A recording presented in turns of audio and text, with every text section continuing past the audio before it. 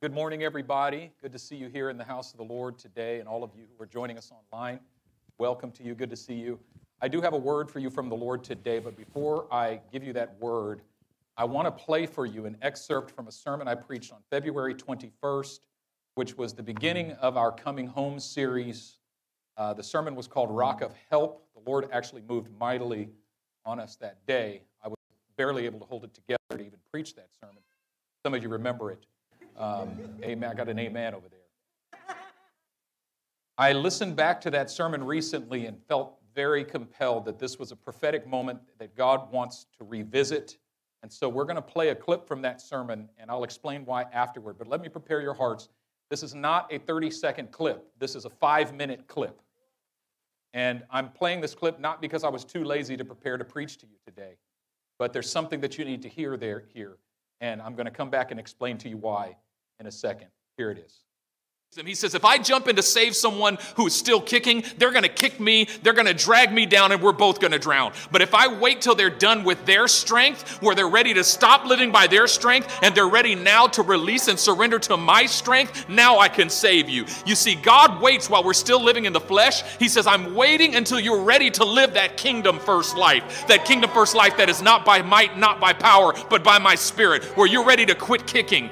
After 20 years, Israel had finally run out of strength, and they were ready to surrender to God. They were ready to stop kicking. And Samuel says, now it's time. But here's what we're going to do. Here is the restoration of God.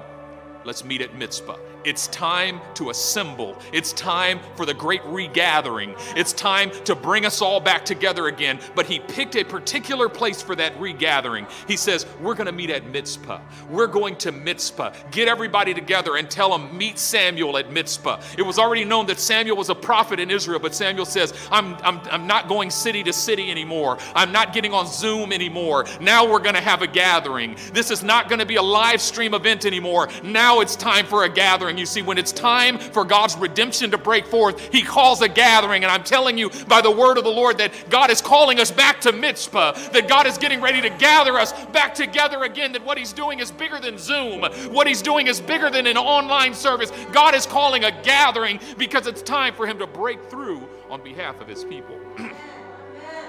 And so Samuel calls a gathering at Mizpah. But the question is, what is Mizpah? See, the word Mizpah literally means watch.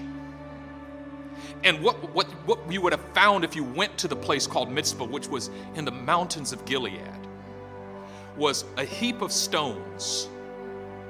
And if you came to that heap of stones, that monument, and you asked one of the children of Israel, what is this heap of stones? What does this monument mean? They would tell you a story that you can actually find in Genesis chapter 31 of a young man named Jacob, who had stolen his brother's birthright and blessing and ran for his life to be in Haran with his uncle Laban. And he was there for 20 years, acquired 2 wives and a bunch of concubines and had a bunch of children. And at a certain point, God spoke to him and said, go back home now.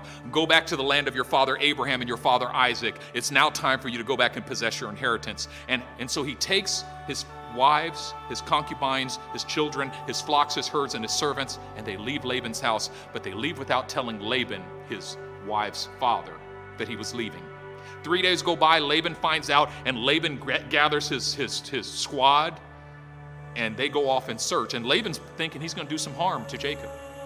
7 days later, Laban overtakes him in the mountains of Gilead.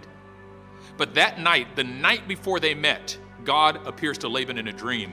Says, don't you dare lay a hand on Jacob. And you don't you even say a word to him, neither good nor evil. You just be careful. I'm watching you, Laban. If you put a hand on Jacob, you're going to deal with me. And then Laban wakes up the next morning with fear of God.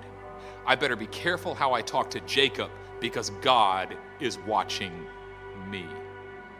And he and Jacob have this interaction there in the middle of Genesis 31. And at the end of that interaction, it becomes apparent to Jacob that God is watching over him, that God has helped him, that God has provided for him, that God has brought him to where he is. And he sets up a stone.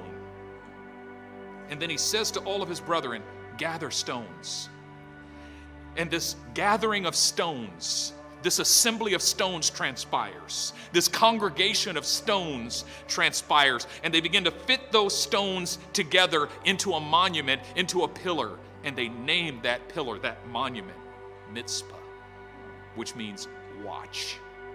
It was a monument to the fact that God has been watching over us. It's a monument, a memorial to the truth. It's a testimony to the truth that God has watched over us, that if it had not been for the Lord on our side, where would we be?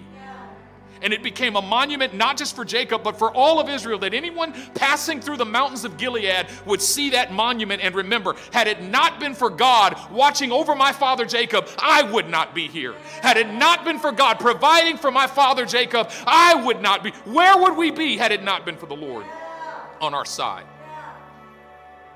And Samuel says, gather all of Israel to Mitzpah. We're going to go back to the place where God made it known that he was watching over us. We're going to go back to the place where God showed us that he was protecting us. We're going to go back to the place where it became known to us that God was with us, that he is on our side, that there was no weapon forged against us that could ever prosper. And because God is on our side, because he who watches over Israel neither slumbers nor sleeps. Come back to Mitzpah.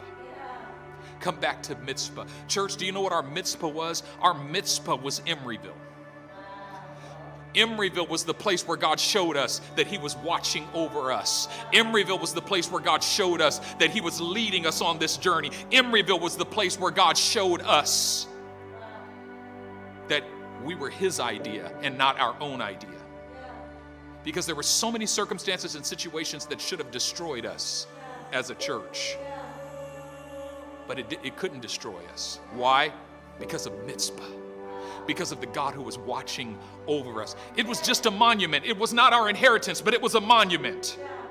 It was not our destiny, but it was a monument. And it will always be for us our Mitzpah, our place of remembrance of how God brought us forth, of how God protected us, of how God carried us on eagle's wings. God knew that we would branch out to San Francisco. And he says, I forgot that I had to get up and preach. But I didn't realize that day, I preached that message, that God would literally call us back to Mitzpah. We thought we were done here. We didn't think we would ever come back, and especially ECCL.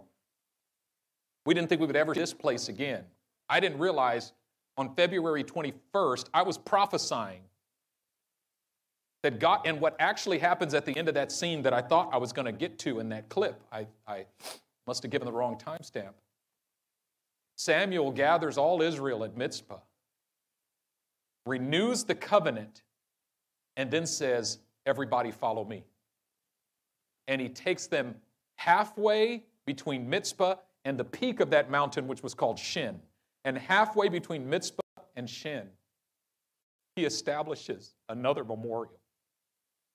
And he calls it Ebenezer. And what I say in that sermon is that El Cerrito is our Ebenezer. It's not even Shin. It's not even the mountaintop. It's not even the destination. It's not even our destiny. It's simply another memorial along the way. But before we go on to Ebenezer, we had to come back to Mitzpah. We had to come back to the place where God has established his watch over us. And next Sunday morning, I want you all to hear this, especially those of you who are watching from home. Next Sunday morning is special. We're having an event called Covenant Day. Those of you who are listening to this during the week, who aren't actually in the service right now at 11, but you're listening to the podcast later, you're watching the video later, next Sunday morning, I want you to be on the stream. If you're not going to be here personally, I want you to be on the stream at 11 a.m. Do everything in your power to be present for the actual service next Sunday morning, because this is our moment to come back to Mitzpah to renew the covenant before we move on to Ebenezer. This is an incredible moment, a prophetic moment, and I want to encourage us all to be there for that moment. Amen? Go back and listen to that message, by the way. I was in the gym, and I'm on the treadmill, and I felt the Lord leading me to listen to that message this week, and I'm on the treadmill. I'm just breaking and crying. I'm just running. Hallelujah. I got my mask on and earbuds in. I'm crying on the treadmill. People are like, man, somebody die in his family? What's going on with him? His brothers lost it. Also, I'm all discombobulated this morning. This week, we're going to be going through our statement of faith in our community groups.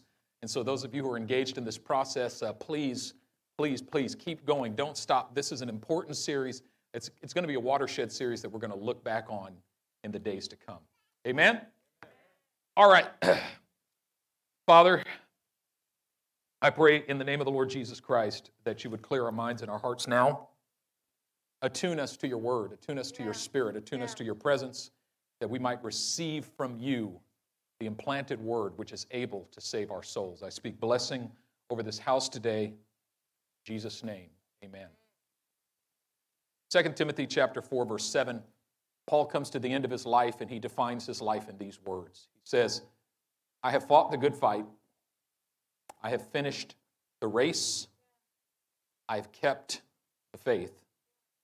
Now there is in store for me the crown of righteousness, which the Lord, the righteous judge, will award to me on that day. But not only to me, but also to all those who love his appearing. Paul defines his entire ministry, his entire Christian walk, his entire discipleship to Jesus in 3 phrases. It's been a fight that I've had to fight, and it's a good one. It's been a course or a race that I've had to finish, and it's been a faith that I've had to cling to. Today I want to talk about that 3rd phrase. I have kept the faith. I have kept the faith. And it's important to me that Paul uses the definite article, the. He doesn't simply say, I have kept faith. He says, I have kept the faith. The faith. I don't just have faith, because everybody in the world claims to have faith these days. Yeah. It's very popular to claim to be a person of faith. I just kept the faith and I just keep believing. But there's many faiths, but Paul says there's one particular faith that I've kept. I have kept the faith. The faith. A specific faith. And this week in our community groups, we're going to be talking about our statement of faith as a church, the lineage statement of faith. But I want to make it very clear, very simple for you today. If you ask, what do we believe? I would simply respond to you, we believe in Jesus. However, that faith in Jesus Christ, that statement of faith needs to be clarified, that we don't simply believe in Jesus, but we believe in the Jesus. Yeah. Because if you tell me you believe in Jesus, I'm going to ask you which Jesus you believe in. See, just as there's many faiths, there's many Jesuses out there. And it's actually become very popular right now to redefine Jesus according to your own liking. It's actually very popular for Christian musicians and recording artists to renounce their faith, to redefine their faith. And they always preface it by saying things like, I still believe in Jesus, but not the one that I learned about in the church. Not the one that was taught to me. I don't believe in that Jesus anymore. And then they go on to explain the Jesus that they now believe in, and he's a completely different Jesus than the one in the Bible. I saw one recently where this pastor renounced his faith and then talked about his new metaphysic. They use these big fancy words. My old metaphysic broke, and my new metaphysic, it's not like the one that, it's not the Jesus that this Jesus, he plays basketball with me. He's got a great jump shot. Freeing myself from the historic faith so that I can actually create a Jesus in my own image and likeness. Instead of humankind being formed in the image of God, now we form God in the image of man.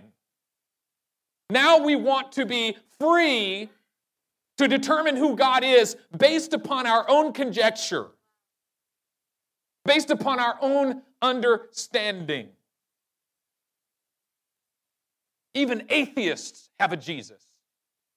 He was just a human being who was born in first century Palestine. He created this religious sect. He died, and his disciples, after he died, spirited his body away and then made up a story that he was risen from the dead. Islam has a Jesus. He was a prophet, but he submits to the Prophet Muhammad. He is subservient to the Prophet Muhammad. The Mormons have a Jesus. He is the literal son of God the Father and his wife. Not homoousios, not of the same essence of the Father, but a separate being. Our brother, in the literal sense, because we're all God's spirit children in the Mormon faith, and we all can potentially be deified like Jesus. The Jehovah's Witnesses have a Jesus who was the first creation of God. He was a created being and therefore not fully God, a fully God. The Gnostics had a Jesus who didn't have flesh and blood. He simply appeared to be human and played a dirty trick when he was on the cross. He switched bodies with Peter and let Peter die. Everybody has a Jesus. But when you want to talk about the Jesus that we believe in and the faith that we hold, the faith that we hold is the faith in the Jesus who is communicated to us in Holy Scripture. Because if you don't talk about the Jesus of the Bible, I don't know what Jesus you're talking about. And so popular, oh, Jesus, I love Jesus, I believe in Jesus. I don't believe in that Bible. I'm not so sure I believe in that Bible. The faith in the Jesus is the faith that Paul says in Jude verse 3 that was once delivered to the saints. Once for all delivered to the saints. And in Jude verse 3, he exhorts us to earnestly contend for the faith that was once for all delivered to the saints. Earnestly contend for the faith which was once for all delivered to the saints. I want to say to you, my brothers and sisters, that each and every one of us has a responsibility to earnestly contend, which means to wrestle, to fight, to strive for the faith which was once delivered to the saints. Which means that it was the faith that was delivered to Abraham. And it was the faith that empowered him to stand over an altar on Mount Moriah and lift a knife over his son Isaac. It was the faith that was given from Abraham to his son Isaac and given to Isaac to his son Jacob. It empowered Jacob to remain in Gerar and to plant in the middle of a famine and reap 100-fold. It was the faith that caused Jacob to come back from his uncle Laban's house and go back home even though he knew his brother was waiting to kill him. It was the faith that went with Joseph to Egypt and kept him in Potiphar's house and kept him in the prison and kept him in Pharaoh's court. It was the faith that guarded Moses in the Nile River, that caused him to be raised by Pharaoh's daughter, that brought him into the wilderness where he met God at Mount Sinai. It was the faith that brought Israel out of Egypt and into the promised land. It was the faith that went with David to Jerusalem to establish the holy city. It was the faith that went with Israel to Babylon, that was tried in the fiery furnace when the Hebrew boys stood their ground, that shut the mouths of lions when Daniel was in the lion's den, but opened the mouths of prophets. This faith, once delivered to the saints, it was given to Abraham, but then it was handed down from generation, and every generation had the responsibility of earnestly contending for the faith, not just the seed of Abraham, the faith of Abraham. Song we used to sing when I was little said, "Give me that old-time religion. Give me that old-time religion. Give me that old-time religion. It's good enough for me." Then it says, it was tried in the fiery furnace. It was tried in the fiery furnace. I don't need a new faith. The old faith will do. It was good for Paul and Silas. It was good for Paul and Silas. When Paul and Silas were in that prison, that faith that was in them caused them to sing their song at midnight. It was good for Paul and Silas, and it's good enough for me. And so Paul says, you have a responsibility to earnestly contend for the faith. Remember, he ends his life by saying, I've kept the faith. And we skip over that, not realizing that what Paul is actually saying is that is a feat. A great feat. To be able to say at the end of your life, I still got the faith. I still believe in the same Jesus. The same Jesus that saved me when I was 12, he's keeping me when I'm 92. I still believe I've still got the faith. This is, Paul says, after all the trials and tribulations I've walked through, not one of them was able to destroy my faith. I'm still believing. I'm still standing. And then he says, earnestly contend for the faith once delivered to the saints. Why does Paul tell us that we have to earnestly contend for it? Because there are demonic powers at work that are constantly trying to separate you from the faith. See, we completely misunderstood what he meant when he said earnestly contend for the faith. We thought that meant that we are to be defenders of orthodoxy. Earnestly contending for the faith means looking out at everything that's bad theology and calling it out. Constant critiquers of the theology of everyone. Self-proclaimed protectors of orthodoxy. And so that means that anyone who's a heretic out there, I've got to make a YouTube video and expose them. Because I'm defending the faith. I'm contending for the faith once delivered to the saints. And that's not what he meant at all. He wasn't telling you to defend the faith against them. You see, it'll be good enough if you keep the faith. You need to defend the faith. You need to earnestly contend for the faith against every power of darkness that's trying to separate you from it. You ain't got time to correct nobody else. You got to deal with your own heart. Constantly correcting other people's theology, not realizing that you've become a secret closet atheist.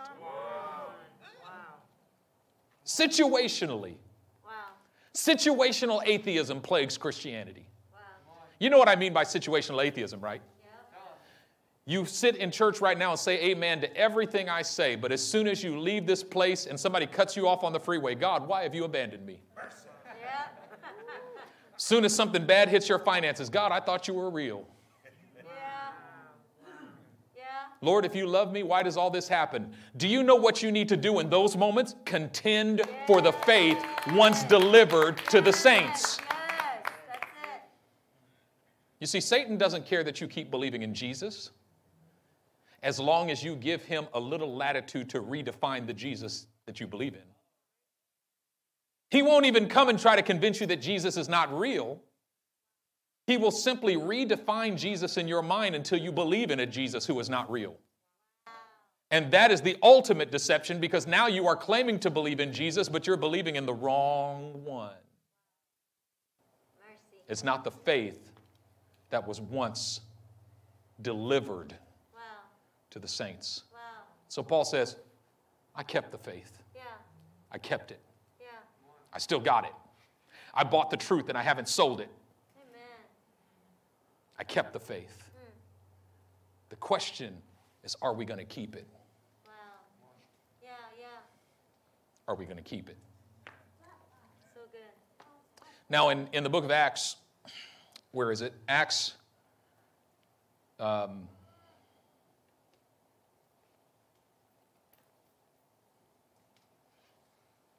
it is. Acts chapter 6, verse 7. The scripture says, then the word of God spread, and the number of the disciples multiplied greatly in Jerusalem, and a great many of the priests were obedient to the faith. Romans chapter 1, verse 5, Paul says, through him we have received grace and apostleship for obedience to the faith among all nations for his name. The sign that you have kept the faith is that you continue to be obedient to it. What we don't realize is that the faith demands our obedience. If you have a faith that does not demand your obedience, it's not the faith. This is the great distinction in the world, is that what's happening in the world is that there is a faith that is being propagated, that is being declared, that demands no obedience. I love Jesus, mother. Mercy. Praise Jesus. And that's why I grab my Glock and pop busted caps. Praise Jesus.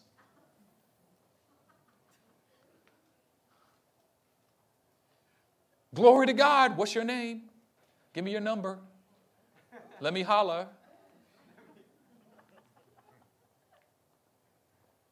A faith that demands no obedience. You've kept it Wow. when you're obedient to it. And the sign Wow. in the book of Acts here in Acts chapter 6 yeah. that many were coming to the faith was they were believing and obeying. Yeah. That is, that the fruit of their faith was obedience. Which means that at every place where we've lost our obedience, we've lost our faith. Which means that sin in every form is a catastrophic loss of faith. Wow. A momentary, situational, catastrophic loss of faith when in that moment and in that place we've abandoned the faith that was once delivered Wow. to all of the saints. And so we believe in Jesus, Yeah. the one in the Bible, Yes. the one that the Bible talks about. Yep. Which means that if we want that Jesus, we got to take the Bible too. Yep. Even the stuff in the Bible that we don't get, that we don't understand, even the stuff in the Bible that we might read and go, ooh, I don't like that. Yeah. Even the stuff in the Bible that you might read and go, I'm not quite sure I agree with that. I don't get to choose what I agree with and what I don't agree with. Yeah. Yeah. It's either this Jesus, the Jesus of Scripture, Yeah. or a Jesus of my own making. Wow. It's good. The only word of God that we hear and obey in life and in death is Jesus Christ as revealed in Holy Scripture. Amen. And we hearken not to the voice of a stranger. Yeah. And so here at Lineage Church, we strive to be obedient to the faith, Yeah. to keep the faith, Yeah. but it's a historic faith. Yeah. And that faith was best described, you all know the Apostles' Creed, right? Yeah. Which literally is a remake of the Nicene Creed. Huh. The Nicene Creed from, 325 AD. Says, I believe in God the Father. And this is what I love about the Nicene Creed. The Nicene Creed starts with God the Father. Yeah. Now, if you look at the faith of Jesus Christ, Paul says this in Galatians 2:20. I've been crucified with Christ. It is no longer I who live, but Christ who lives in me. And the life that I live in the body, I live by the faith of Jesus Christ. Yeah. I mean, this is the key. Most of the time when we talk about faith, because we are charismatic believers, we believe in the moving of the Holy Spirit. A lot of times when we talk about faith, we talk about faith for instead of faith in.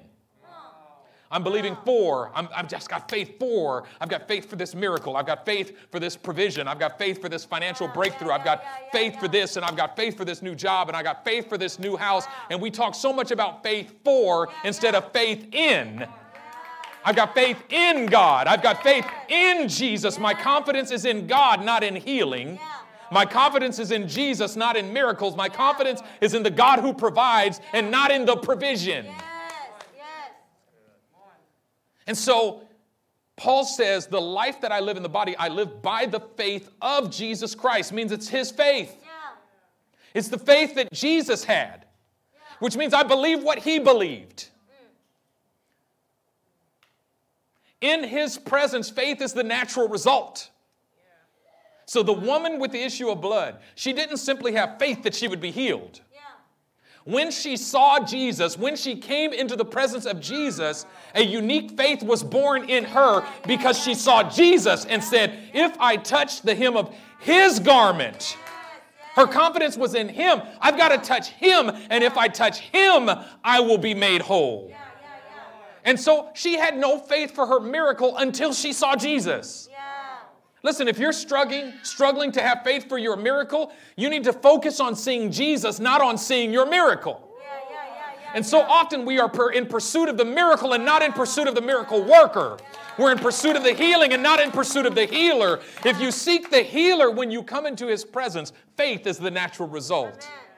What about the guys that tore the hole in the roof and lowered their friends down? Where did that idea come from? That's not even in the Bible. But radical, desperate faith that moves you to take risks happens in the presence of Jesus. And so the faith of Jesus Christ, Paul says, the life that I live in the body, I live by the faith of Jesus Christ, who loved me and gave himself for me. The faith of Jesus Christ. How do we define and explain the faith of Jesus Christ? There's one word for me that describes the faith of Jesus Christ. Radical trust. Just think of it this way. He goes out into the desert, into the wilderness to be tempted of the devil.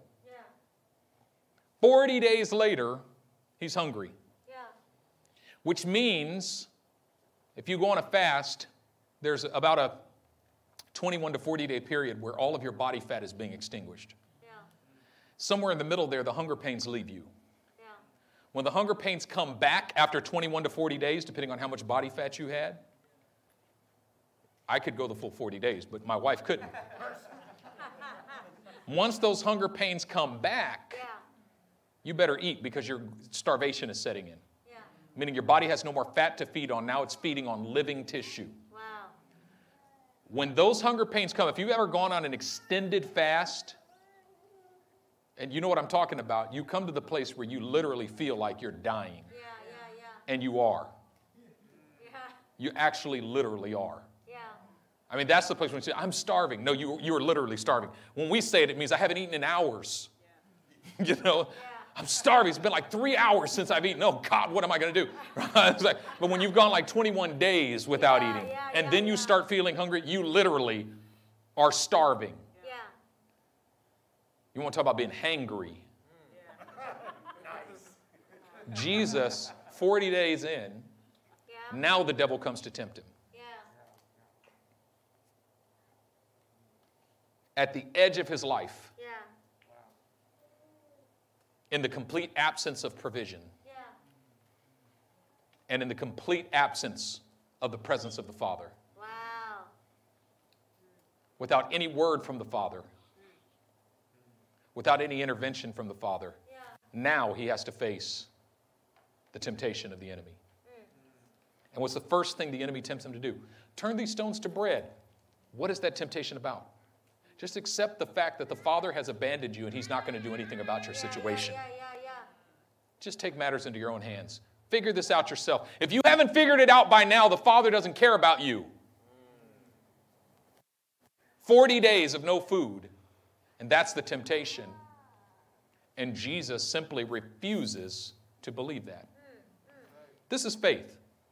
No matter what I go through, I simply refuse to believe that the Father has abandoned me. That's right. I simply refuse to believe that he's not with me. I simply refuse to believe that he will not provide for me. I simply refuse to believe that he has not answered my prayer. I simply refuse to believe that he doesn't care about me. I simply refuse to believe that he's cursed me. Faith is the refusal to believe anything less than the full faithfulness of the Father. Turn these stones to bread. It is written. Where did the faith of Jesus come from? What gave him the faith to believe that the Father had not abandoned him at the hour of his direst temptation at the edge of his life? It is written. Where did his faith come from? It is written. The faith of Jesus Christ is faith in what is written.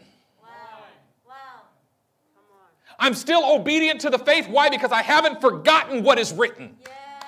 It is written. Man shall not live by bread alone, but by every word that proceeds out of the mouth of God. It is written. The faith of Jesus Christ is the stalwart confidence in the provision, presence, and protection of God.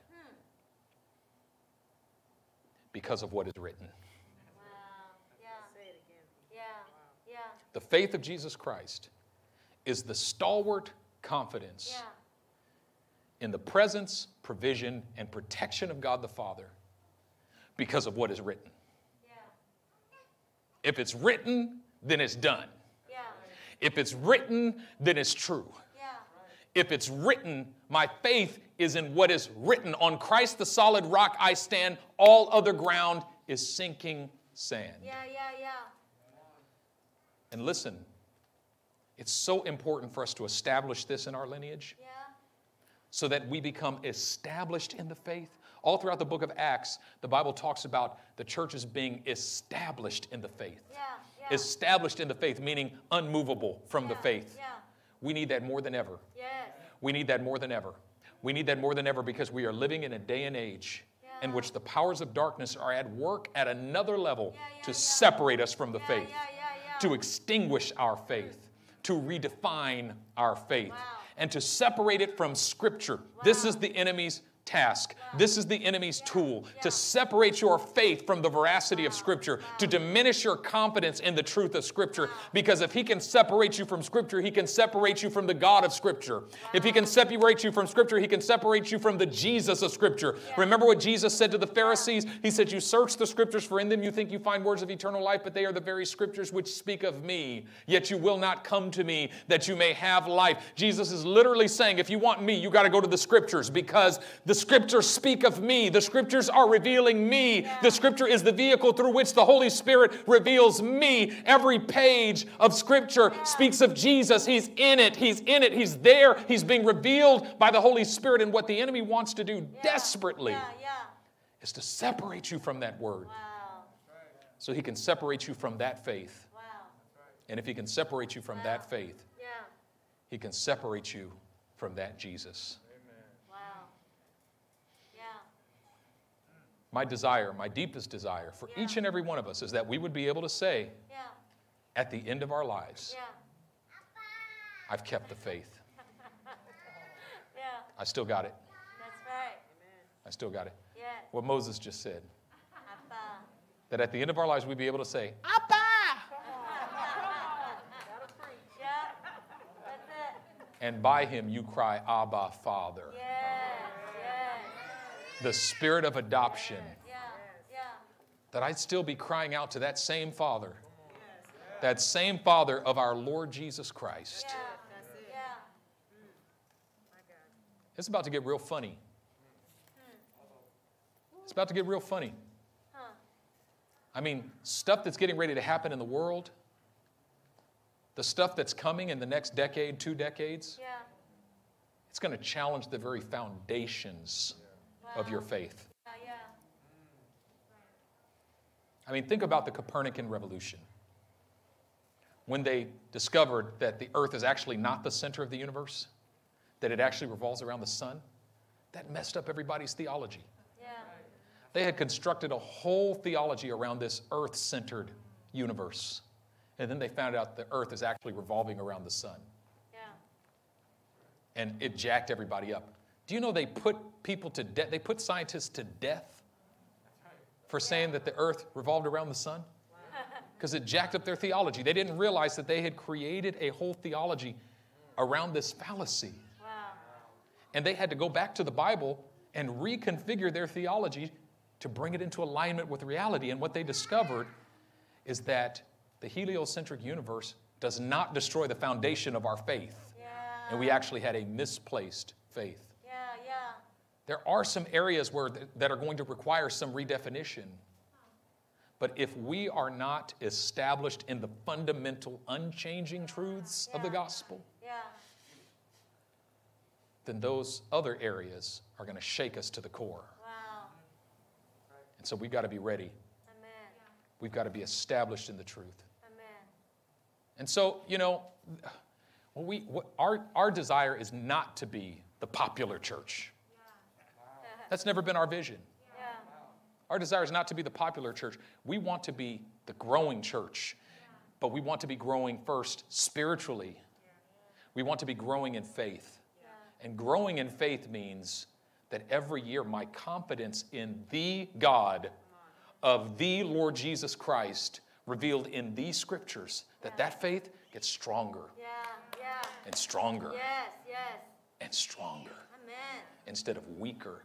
And many of us are like the frog in the kettle. And we don't know that the enemy has already thrown us into that pot and turned the fire on low. Wow. Because when the enemy tries to destroy your faith, it's almost never catastrophically. Yeah. It's subtly, Yeah. it's progressively. Yeah. And he'll take 10 years to do it. Yeah. He'll drop seeds and he'll water those seeds. He's very patient. Yeah. And so we need to make some decisions. Yeah. Established in the faith. So this week we're going to hit our statement of faith. But what I just wanted to establish in our hearts today is our faith is in the Jesus who is revealed in Holy Scripture. And we hearken not to the voice of a stranger. And so, Father, today, in the name of the Lord Jesus Christ, Yes. I pray that you would silence the voice of every stranger. And that you would put it in our hearts to contend for the faith. Lord, there's some of us today where the enemy has already begun to divide us from our faith in Scripture. Already begin to separate our hearts. Wow. And we've cooperated. But Father, today I pray that the power of that cooperation would be exposed and broken. Amen. And that there would be a restoration of the faith. Amen. A reconnection. And a decision to contend. Yeah. And Lord, sometimes contending for the faith is a hard process because I got to wrestle through some stuff. Yeah. Yeah. Yeah. I got to fight through some stuff. Sometimes I got to have some conversations. Sometimes I got to ask some questions. Yeah. But Lord, the faith is worth it. Amen. The faith is worth it, and you're looking for a people who are devoted to keeping it. To keeping it in the face of all of the opposition that we experience in the world. Yeah. Yeah. Yeah. Yeah. Yeah. All of the demonic forces that are arrayed against our confession of faith in Jesus Christ. Amen. The good confession. That we would hold to the good confession without wavering. Yes. And Holy Spirit, right now in the name of Jesus, you see every place of wavering in every heart Yeah. Yeah. Yeah. where the enemy has tried to implant a wicked heart of unbelief and turning from the living God. Unbelief is always what causes us to turn from the living God. And Father, I pray that you'd break the power of unbelief. Amen.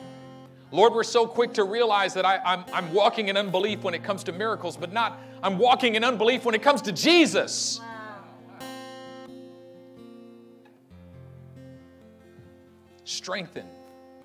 Strengthen the faith of your people today. Strengthen the faith of your people today.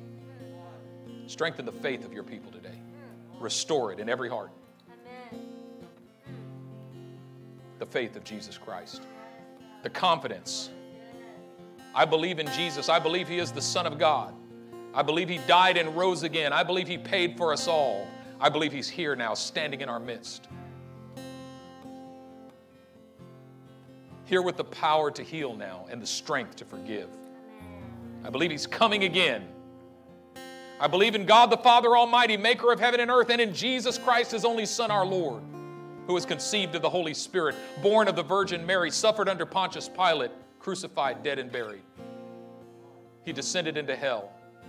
On the third day, He arose again from the dead. He ascended into heaven and sits at the right hand of God the Father Almighty.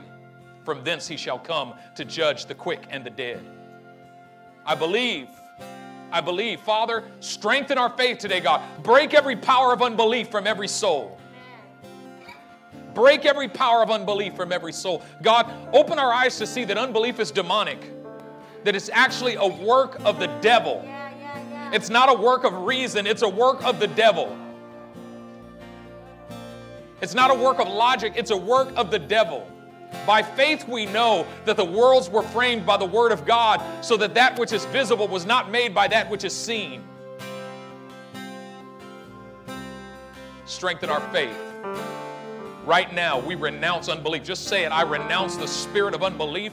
I renounce every power of unbelief. I renounce every power of unbelief. Holy Spirit, establish me in the faith today.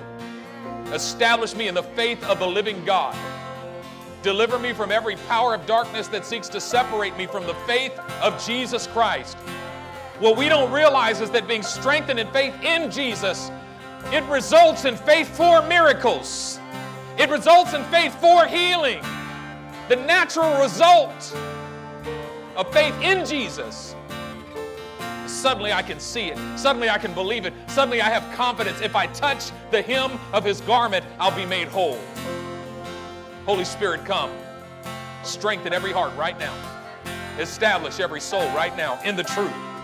We renounce the lie. We receive the truth. We renounce the lie. We receive the truth in Jesus' name.